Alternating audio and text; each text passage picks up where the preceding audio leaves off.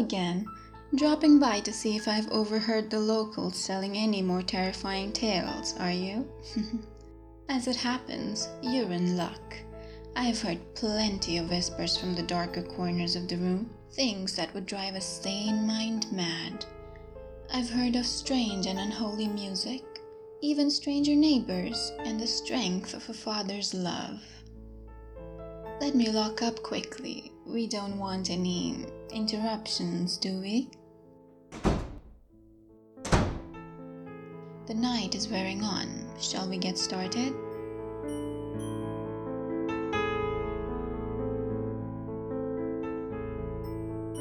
Music is often viewed as a window into the musician's soul. As their fingers deftly play their instrument, their mind and heart are revealed to all those who listen. Most who listen will only hear the base level of the music, enjoying the sequenced notes. But to those who listen deeper, the musician's very soul can be revealed, and it's not always pretty. This tale is entitled, "The Devil Has All the Best Music."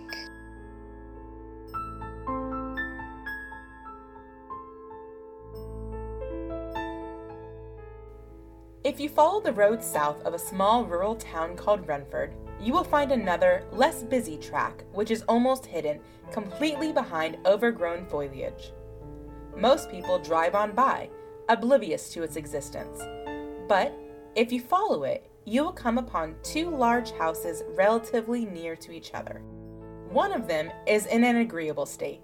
Yes, it has its issues, such as the weather-stripped paint and gnarled wood porch in desperate need of a varnish, but compared to the other, it is palatial. The other house is near a wreck in comparison, but not by choice. I always had plans in my mind as to how I wanted to finish it, how I wanted to restore it to its original prime, but now it sits there, festering and abandoned. It pains me to think of it, sat there all alone in the woodland, but there is nothing between heaven or hell which could drag me back there. I can still remember the first day I saw the advert for it. It was needing some love putting into it back then, and that was 12 years ago. I had always dreamed of finding a place which had fallen into disrepair and breathing new life into it, especially if the price was right. It was the polar opposite of the busy city I lived in, and I did not think a quiet life was too much to ask for. I rang the phone number listed as soon as I returned from work. The house was part of a deceased estate. They had no living relatives, and they had left no will requesting what be done with it. The mortgage company had seized the property and simply wanted it gone to reclaim their owed money. They snapped my hand off almost as much as I snapped at theirs. I packed up my life in the city, cramming it all into the bed of a pickup truck, and set out on the 5-hour drive to Renford. The journey could only be described as sheer joy. The noise and light of the city fell away, opening up to vast expanses of trees and fields as far as I could see. I passed through small towns and villages, stopping to take in the slower pace of life whenever I needed a rest. I felt myself glow with contentment, as if my soul had been refreshed. It was late when I made the turning down that secluded lane. The truck bounced and rattled as the road became little more than 2 tire-churned tracks amongst the lengths of grass, and I clenched my teeth as my skull rattled. I saw the other house first. It passed to my right, and I couldn't help but be a nosy neighbor. Unfortunately, there was nothing to warn me of the terror that was to come. Simply a single upstairs light on, and what I assumed was the bedroom. I carried on another 100 meters or so and stopped outside of my new home. I was used to nighttime in the city, not the full and foreboding rural darkness. Because of this, I grabbed only what I had to for that first night and resolved to bring the rest in the next day. I can still remember how I felt there that first night, unable to sleep due to the lack of noise. There were no cars, no planes or trains, simply myself and the night. Over the next few days, I quickly became accustomed to the quiet, finding myself enjoying my isolation from the outside world more and more. When I eventually returned to work several days later, I found myself yearning to return to my little slice of paradise each day. Noise irritated me, and I developed a deep-seated hate of the heaving rumble of constant traffic. The weekends were wonderful. I ensured that I had a full enough refrigerator and freezer to last the weekend so I could enjoy my solitude as much as I could. I took long, rambling walks in the woods, listened to music, and watched the world go by from my front porch. In the evenings, as twilight closed in, I would sit on the porch with a couple of beers and watch the darkness roll in. I sat there in the dark for as long as I could, enjoying the starlight above, but every night I noticed the light come on in the upstairs bedroom of the other house. I looked several times, but could never make anyone out, at least not directly. There were times when I swear I could see someone at the window out of my peripheral vision, a large and brutish shape, but when I looked towards it, it was gone. I resolved to meet my neighbor as soon as I got the chance. On the weekends I would knock, sometimes in the morning, sometimes in the afternoon, but I never received an answer.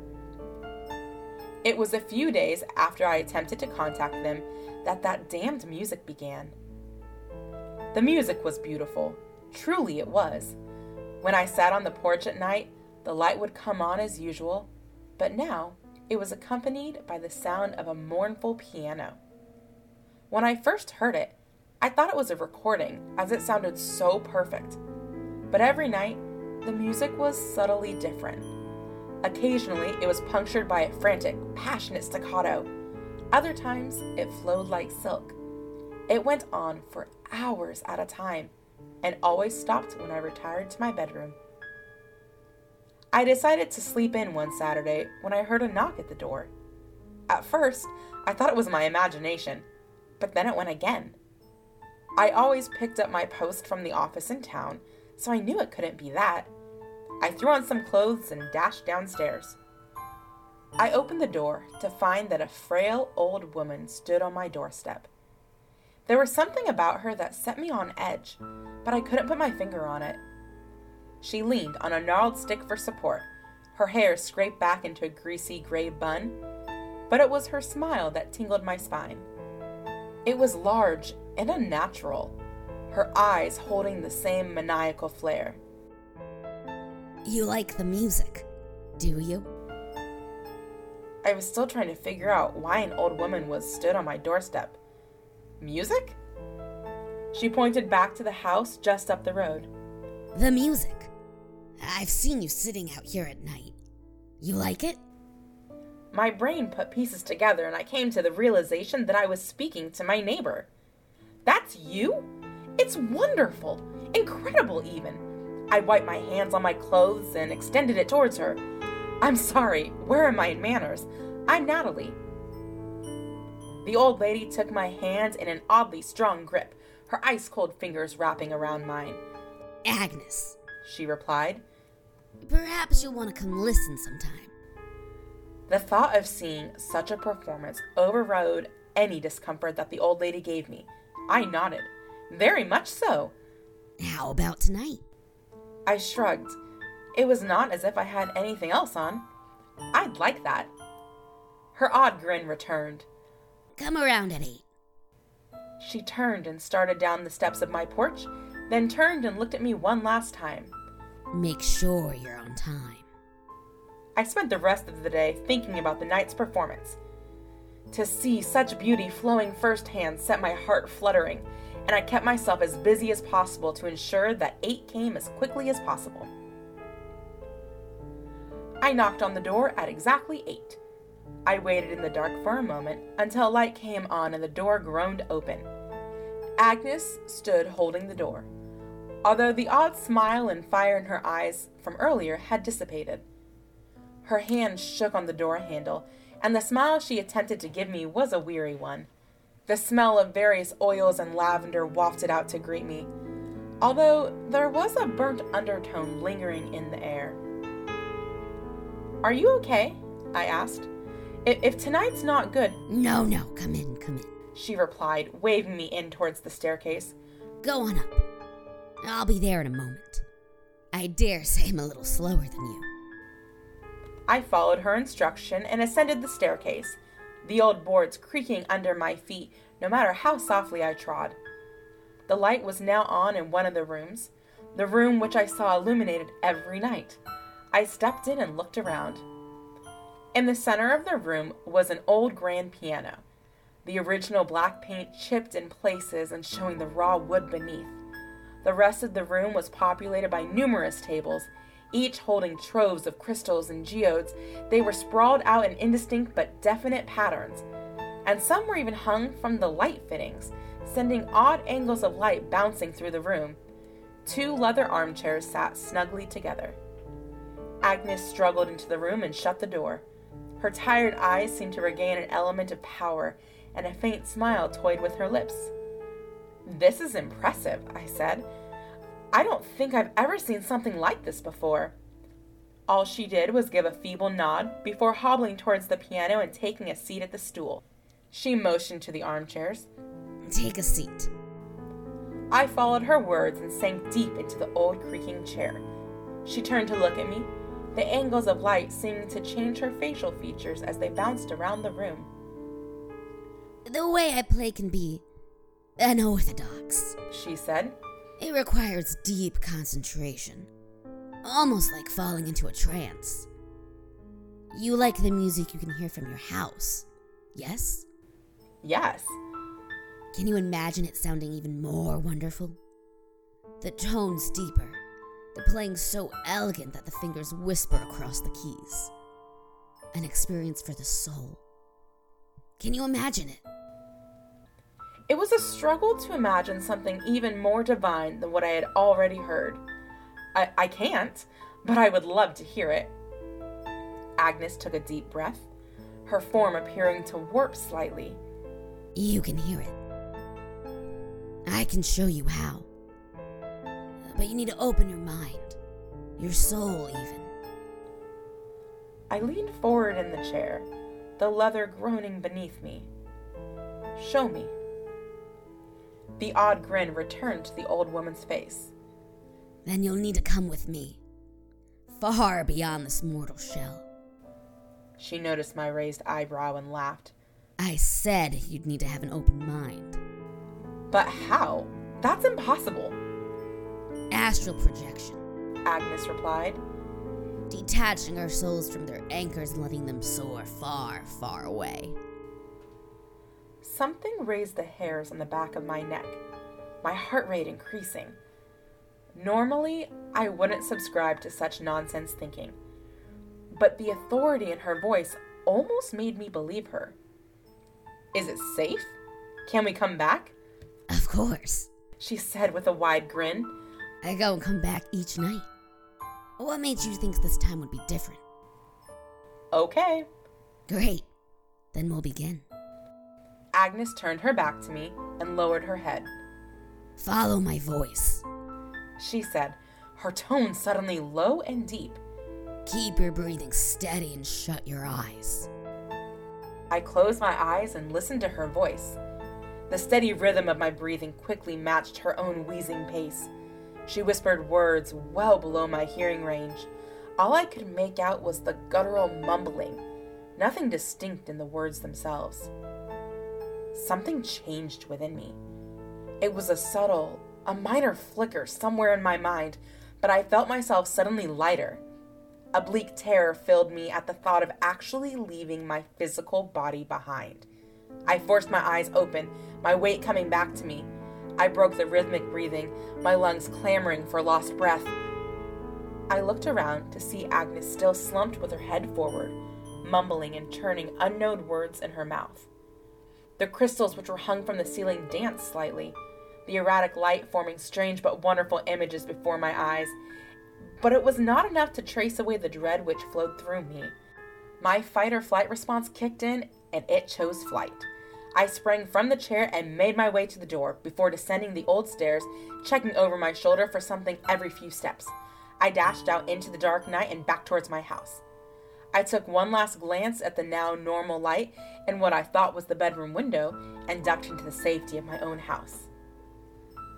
Several days passed, and I did not see Agnes, nor did she come to see me. In hindsight, I thought that perhaps I had overreacted. Maybe I had bought too deeply into her words and my brain played tricks with me. Either way, I felt awkward about the whole thing, and hoped to see her to apologize. However, whenever I knocked, there was no answer. The nightly music returned, but it was not the same as before. It was no longer the wonderful workings of a musical genius, but sounded like someone hammering the keys with inelegant fingers. It was awful, and its incessant nightly noise soon began to dampen my enjoyment of my evenings on the porch. I came home from work one evening to find a note pushed under my door. I picked it up and read it. It was from Agnes. I'm sorry if there was a misunderstanding the other night. I finished my playing and you were gone. I am frightfully sorry if I offended you in any way, or made you feel uncomfortable. But thank you for giving an old, lonely woman the company for an evening. My door is always open for you, my dear. Please don't be a stranger. The letter tugged at my heartstrings. Perhaps I'd overreacted the other night?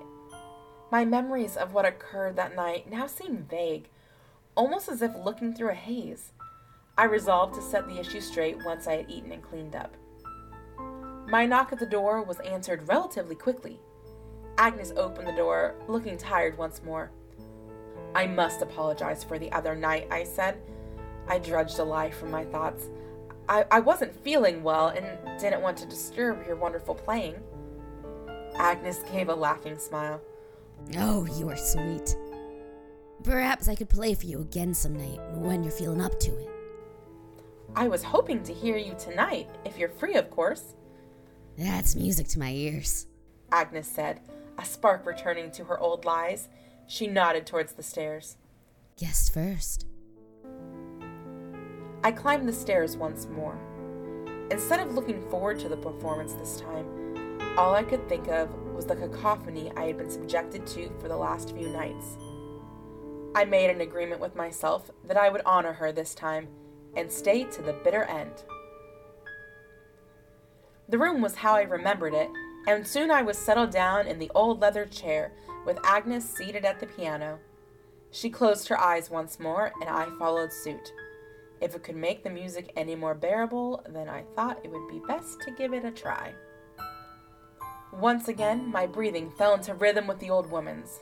Her odd, guttural chanting came back, and I could hear the crystals around the light fittings clink gently against one another as they danced once more. The subtle loss of weight came sooner than I expected. My heart raced once more, but this time I was resolved to hold myself to the experience. It was unnerving at first, and I can only describe the feeling as if you were ascending, even though I knew it was impossible. It was in this moment that I realized that I could hear nothing. The more I listened to the silence, the odder it became. I could no longer hear the clink of crystals, the guttural words, or even my own heavy breaths. My senses tensed, ears pining for the sound of something. I heard it. It was distant, but I recognized it. The sweet tinkle of piano keys. I smiled to myself as I heard it.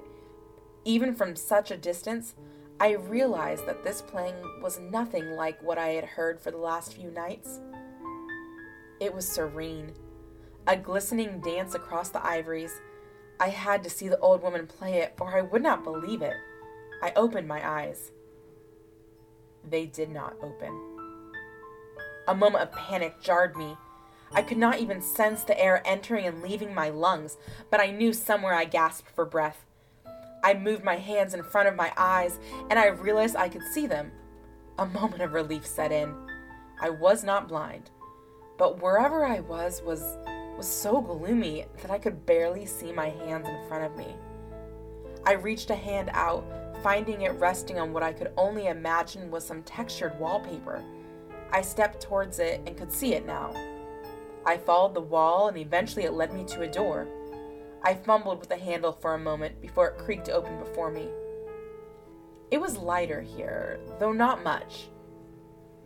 An old lamp, covered in cobwebs, sat in the corner of the room, casting a muted light across what looked to be an old pub.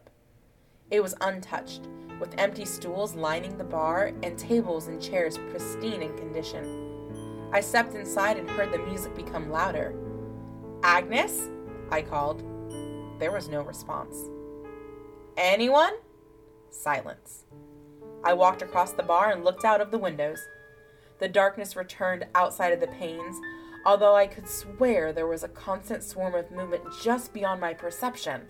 Something moved behind me. I turned around to see a line of people queuing across the bar towards a door on the other side. They were inanimate and dressed in old-fashioned clothing. All of them were caught as if frozen in time. Some were trapped in mid-conversation, others swigged from a drink, and others checked tickets which they held. "Hello," I said, but was answered with only more silence. The piano grew louder, as if it was just beyond the doors which they queued towards. I followed the line, and on closer inspection, the door held a number of posters. "Agnes Dayton, live for tonight only." I pressed a hand to the door and twisted the handle. To my surprise, it opened. I was expecting someone to stop me or for the door to be locked, but instead the door opened into a large dance hall. Rows of seats were set out in preparation for the event, but it was not that which gathered my attention. I could see her, hunched over the piano. The glorious, soaring notes which she played became dampened, the melancholic sound which I first heard when I moved into my house returning.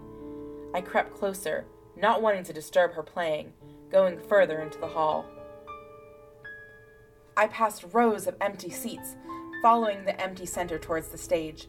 I looked back, as if expecting the crowd to have followed me, but they were still frozen where they stood.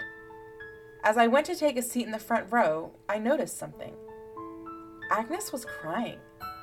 Her frame was hunched forward, not from concentration, but as if a large mass was crushing down on her. A round of applause startled me. I looked around to see the seats now filled. The queue from outside now sat in their seats, each of their faces glued to Agnes. Their faces held no emotion, simply offering blank stares toward the stage. I looked towards Agnes as the music swelled once more. This time, I could see something else. Agnes was still hunched over the piano, tears rolling through the cracks in her skin, but I could see the weight which fell on her. It was large, standing over her, but it was hard to make out in the dim light. It was mostly shadow, but most definitely not that of a man. Its height was so much that it had to crouch itself, its legs bent at odd angles and arms of brutish size holding Agnes tight within its grip. A bolt of black terror ran down my spine as I realized that this thing was not a creature which had seen the light of day. My mind whirled with fear. All I could think of was to run, but as I stood, I saw its form move, its head turning slowly towards me. It was now that I could make out a feature. It was the same unnatural smile which had held Agnes's face the first time she knocked at my door. From that bleak smile came the strange, twisted words which Agnes had muttered, but now they were terrifyingly loud. I ran as fast as my legs could carry me. I sprinted past the rows of inanimate objects and out into the bar. I glanced back, the sight that greeted me threatening to turn my legs to jelly beneath me. All of the occupants of the theater were turned in their seats, their hollow stares locked onto me, although that was the least of my worries. The large creature had descended from the stage and was making its way through the central aisle towards me, its black mass blocking out any view I had of Agnes. There was only one way I could go. I dashed towards the entrance of the pub, rattling the door handle, but finding it locked. My heart thundered in my chest. I wrenched a chair from the floor and did the only thing my panicking mind could think of. I threw it firmly towards the window. The glass shattered, with it coming screams of anguish. I didn't dare look back towards the hall as I threw myself out of it. I was falling. I had expected to land painfully on the ground outside, expecting glass to be buried in my hands and knees, but that was not the case. The wind whistled past me as I fell, carrying the howls of the mad and the pain with it. I fell for what felt like a lifetime. My mind raced and my heart threatened to break through my ribcage. I was falling somewhere, but where I did not know. I came to a sudden halt, A solid weight connected with me. I thrashed around in the darkness momentarily, trying to find a way to get further from that beast, but something connected. I opened my eyes, light bursting in to greet them. I was back in the room with Agnes. The crystals banged loudly against each other as they whirled around violently. The shards of light, which danced across the room now, painted terrifying and indescribable images. I launched myself out of the chair and towards Agnes. "Agnes!" I cried out, shaking her firmly. "Agnes!" She continued playing, her fingers hammering the keys with unnatural force. She did not weep here. Instead, her lips were wrenched into that insane smile. Her eyes rolled towards me, but her mouth simply continued to spout the strange words I had heard in the hall. There was nothing else I could do. I bolted down the stairs, hearing banging and bellowing from the room as I ran. I made the short distance to my car quicker than I ever thought possible and started the engine. My headlights illuminated the road ahead. Whatever was going on in that room, it was not good. Flashes and blasts of multicolored lights beamed out into the night, brighter than the moon which was high in the sky. A dark shadow appeared at the window, its dark and baleful glare almost freezing me in fear. I slammed on the accelerator and flew down the track. The truck bounced and groaned in protest, but there was no way my foot would respond. I drove the rest of the night. I didn't know where I was going, and frankly, I didn't care. It's been 12 years since I've seen my house.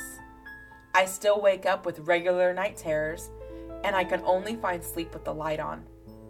Everything I once owned was in that house, but now I can only imagine that it's all left to rot. Sometimes I still think about Agnes, about what must have happened to her to lead to such a harrowing existence, but there is no help for a soul like that. All I can hope is that that road has overgrown to the point of invisibility, and that she, and whatever that thing was, is sealed away for as long as her body continues to live.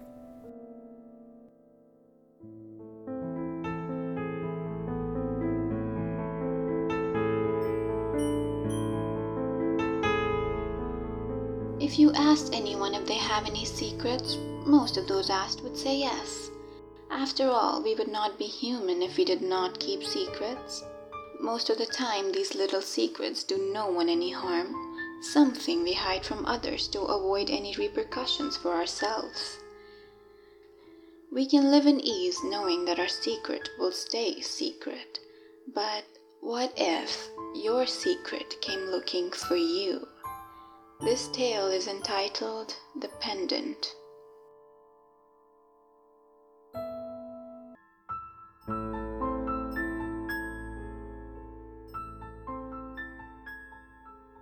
"Austin, honey, can you come downstairs, please?" My mother called out to me from the living room. Sure. I'll be there in just a sec," I replied, admiring my lucky pendant before carefully storing it back in its hiding place, back in the shoebox underneath my bed. "Austin, the neighbors are visiting. You should come down and greet them."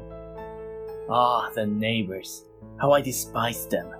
The Jordans had only recently moved into our small Alabama town about a month ago, and already they managed to contaminate the air with the stench of the big city. They were often loud and obnoxious, keeping me up most nights with their constant bickering, their cars screeching up and down the roads in needless hurry. I had half a mind to go over there myself. Still, I wasn't about to go against my mother's wishes. "All right, I'm coming down," I called out as I made my way down the stairs. I felt my heart sink down into my stomach when I reached the bottom of the steps and saw her. "Austin, this lovely young lady is Ashley Jordan, and of course you know her parents, Stephanie and Martin." My mom spoke cheerfully as she introduced us. "Hi," Ashley giggled as she smiled at me coyly. I stood there frozen for what it seemed like an eternity, unable to keep my gaze off of her. Those haunting green eyes piercing deep into my very soul, my hands clammy and shaking nervously, my mouth as dry as I struggled to form words. "Well, aren't you gonna say hi?" my mother teased as she slapped me across the back, temporarily relieving me of my trance. Hello," I stammered weakly, trying my best to smile politely as I examined the young woman. I couldn't believe my eyes. I didn't want to. She was perfect. Too perfect. She even wore the same exact pendant like the one in my shoebox upstairs. My mind raced with 1,001 questions, but her parents spoke up before I could ask a single one. This has been really nice and all, but we really are busy, declared Martin as he shot me a straight look. Ashley insisted we drop by to say hello on our way out. She'd really had quite the sudden interest in our neighbors recently. I'm not sure what's gotten into her, her mother added. Ashley, it's time to go, dear. You can play with the neighbors later, she said as she tugged at Ashley's shoulder before making their way out the door. Ashley smiled a sly, devilish grin as she looked straight at me. I'll see you around very soon, Austin, she giggled before the door closed behind her. Isn't she sweet? My mother chimed in, but I couldn't hear her. My heart pounded against my chest as I raced up the stairs in a panic. Hey! My mother shouted. Where are you going, honey? What's the matter with you? I tossed the items underneath my bed across the room to get the shoebox, opening it hesitantly as my shaking fingers fumbled with the lid. It was gone. The pendant was nowhere to be seen. I ripped open drawers and closets, searching every square inch of my room, but it was futile. I stormed downstairs as my mother caught me. Austin! She shook me. Austin, what's the matter with you? You look like you've just seen a ghost. I brushed her off of me as I reached for the door. I have to go! I shouted, almost choking back my tears as I left. Please, leave me alone! I ran into the woods for miles until I reached my destination. There it was. I heeled over, vomiting as I glanced at the empty ditch in the ground where her body had been, where I buried Ashley Jordan.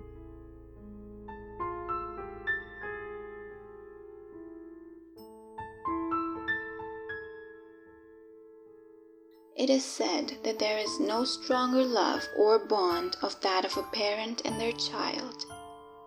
Many parents claim that their love is so strong that they would do anything for their child.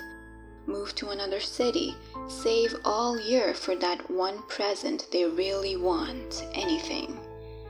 Sometimes it's the ones that love us the most that hurt us the most. This tale is entitled Musical Chairs.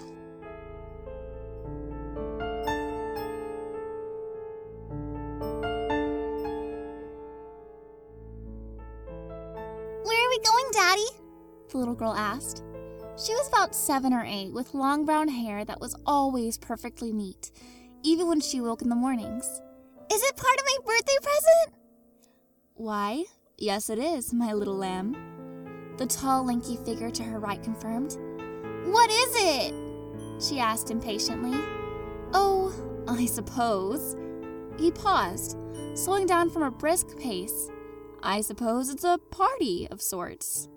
A surprise party? She squealed, rattling with excitement. Why, yes, it is, little lamb. He grinned, though it was hard to tell in the dark. The little girl gave a brief little cheer, then stopped, as if something was troubling her. What is it, love? The man asked in concern. Well, if it's supposed to be a surprise party, then why did you tell me? I think you ought to be just a little prepared for this party. Why is that? Well, it's because of the present, you see. It's a very unusual gift, and it took a very long time to make it. Is that why we can't have the party at home? She asked a little sadly.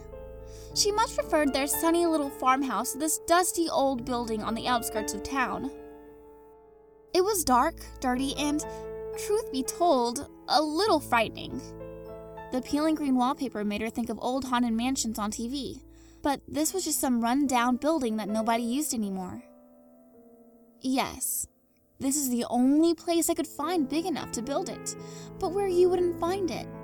Well, what about the garage? Oh, that's much too small. And what if you'd seen it? The surprise would have been ruined. Well, the little girl continued, picking up her pace down the hallway again, footsteps muffled against the moth-eaten carpet. What about the barn? I never go out there, so you could have built it in there. It would have gotten in the way. I need that barn. You know that. Yeah, I guess so, the little girl agreed. They walked along in silence, finally coming to a green iron door. Is it in there? She asked her father. No, he said, wrenching open the doors.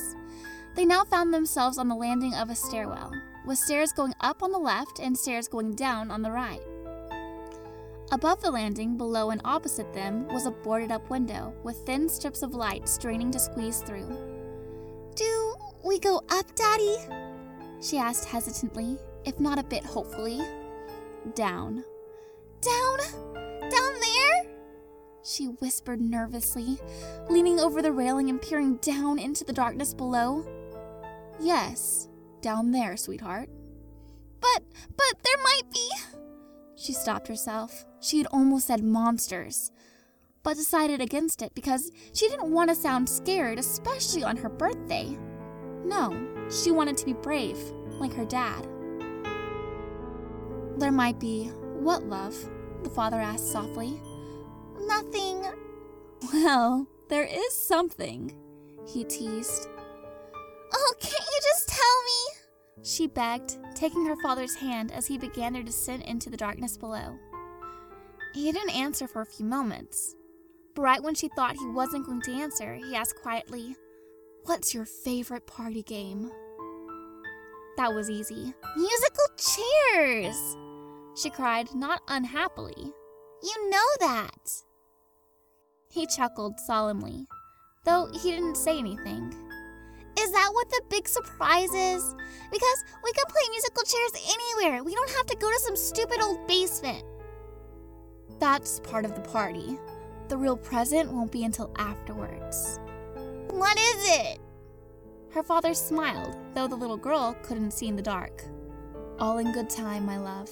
All in good time. They continued in silence, excitement mounting in both of them. Finally, the man stopped, and so did his daughter. Somewhere ahead, there was a low, deep humming. What's that noise?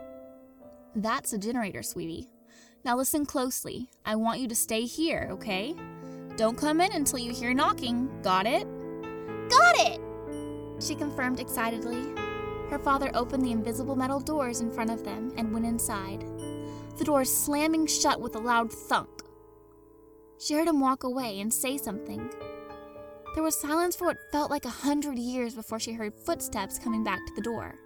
Knock, knock, knock, knock, knock. Practically bursting with excitement, the girl threw open the doors and bounced right in, fully expecting lights to blare, confetti to rain, kazoos to buzz, and a full chorus of happy birthdays to greet her. But nothing happened. Daddy, she called, scared something had gone wrong. All she could hear was the low humming of the generator. Daddy! I'm right here, little lamb, her father whispered gently in her ear. She felt his coarse hand intertwine with hers, and he whispered kindly, Just follow me, sweetie. Feeling more at ease, though still a little bit nervous, she allowed herself to be guided by her father's cold hands. They walked through the darkness for about 20 feet, and then she was eased into a wooden chair. She was about to speak when duct tape was put over her mouth. She raised her hand tentatively to pull off the tape, but crack! A blinding sharp pain stole through, crack! Both her arms as her elbows were snapped inwards by her father's rough hands.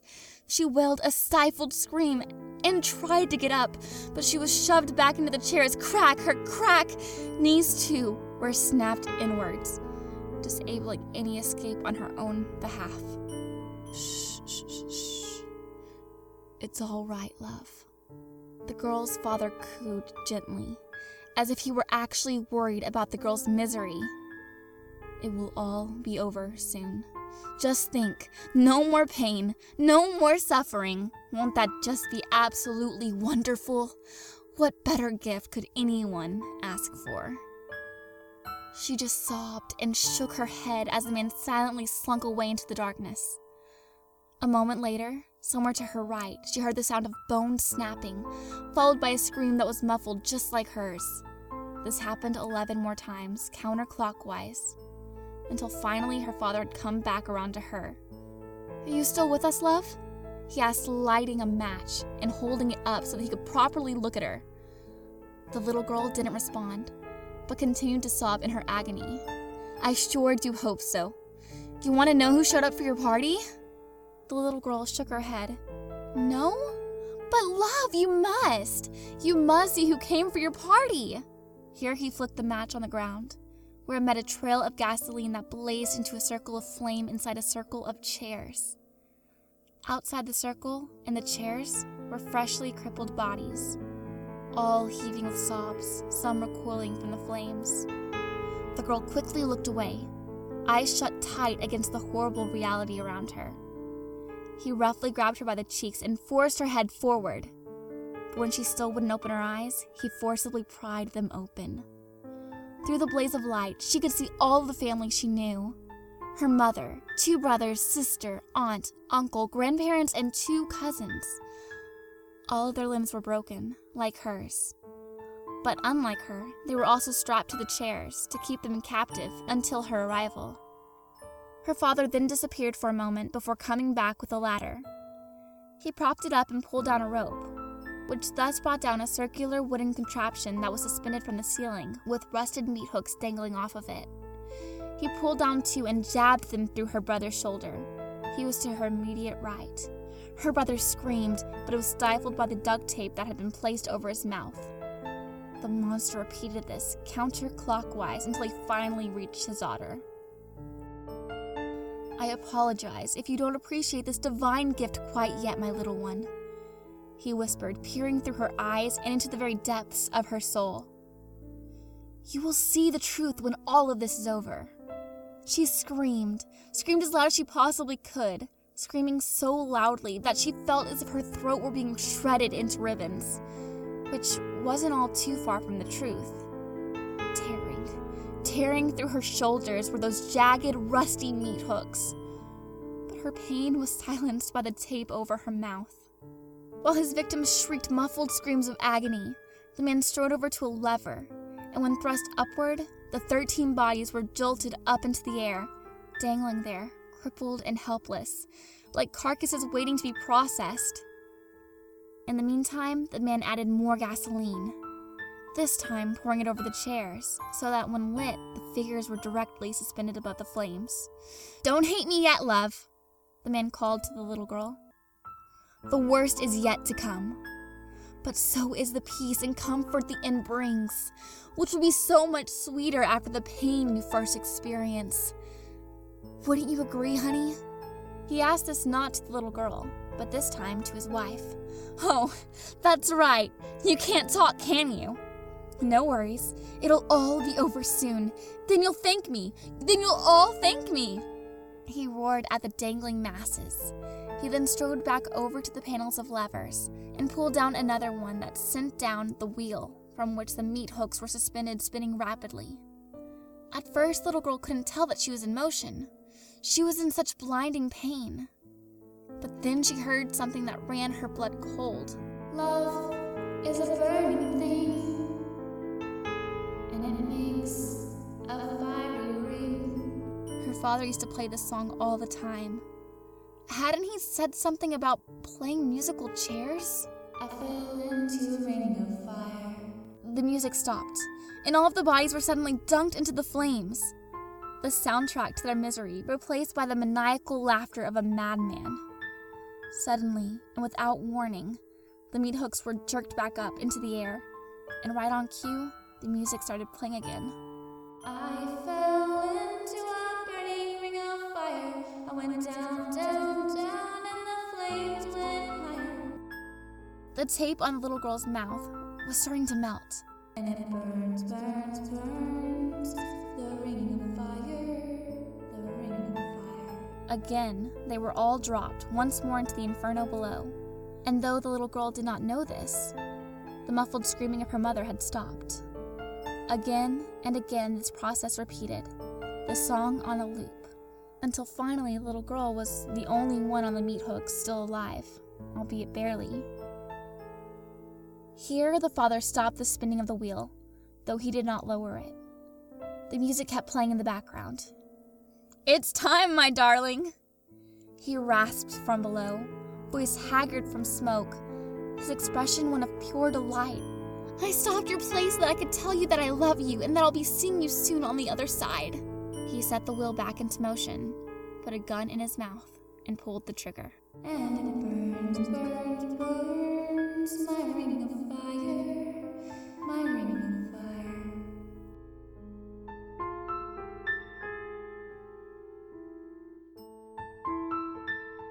Another night at the inn and another selection of chilling tales. We're always hearing new things here at the inn, so come back next time and we'll tell you. Of course, I'm sure these stories are all just superstition and nonsense, but I suppose it doesn't hurt to check over your shoulder as you walk home. It's a long walk back to town, traveler. Do stay safe until next time.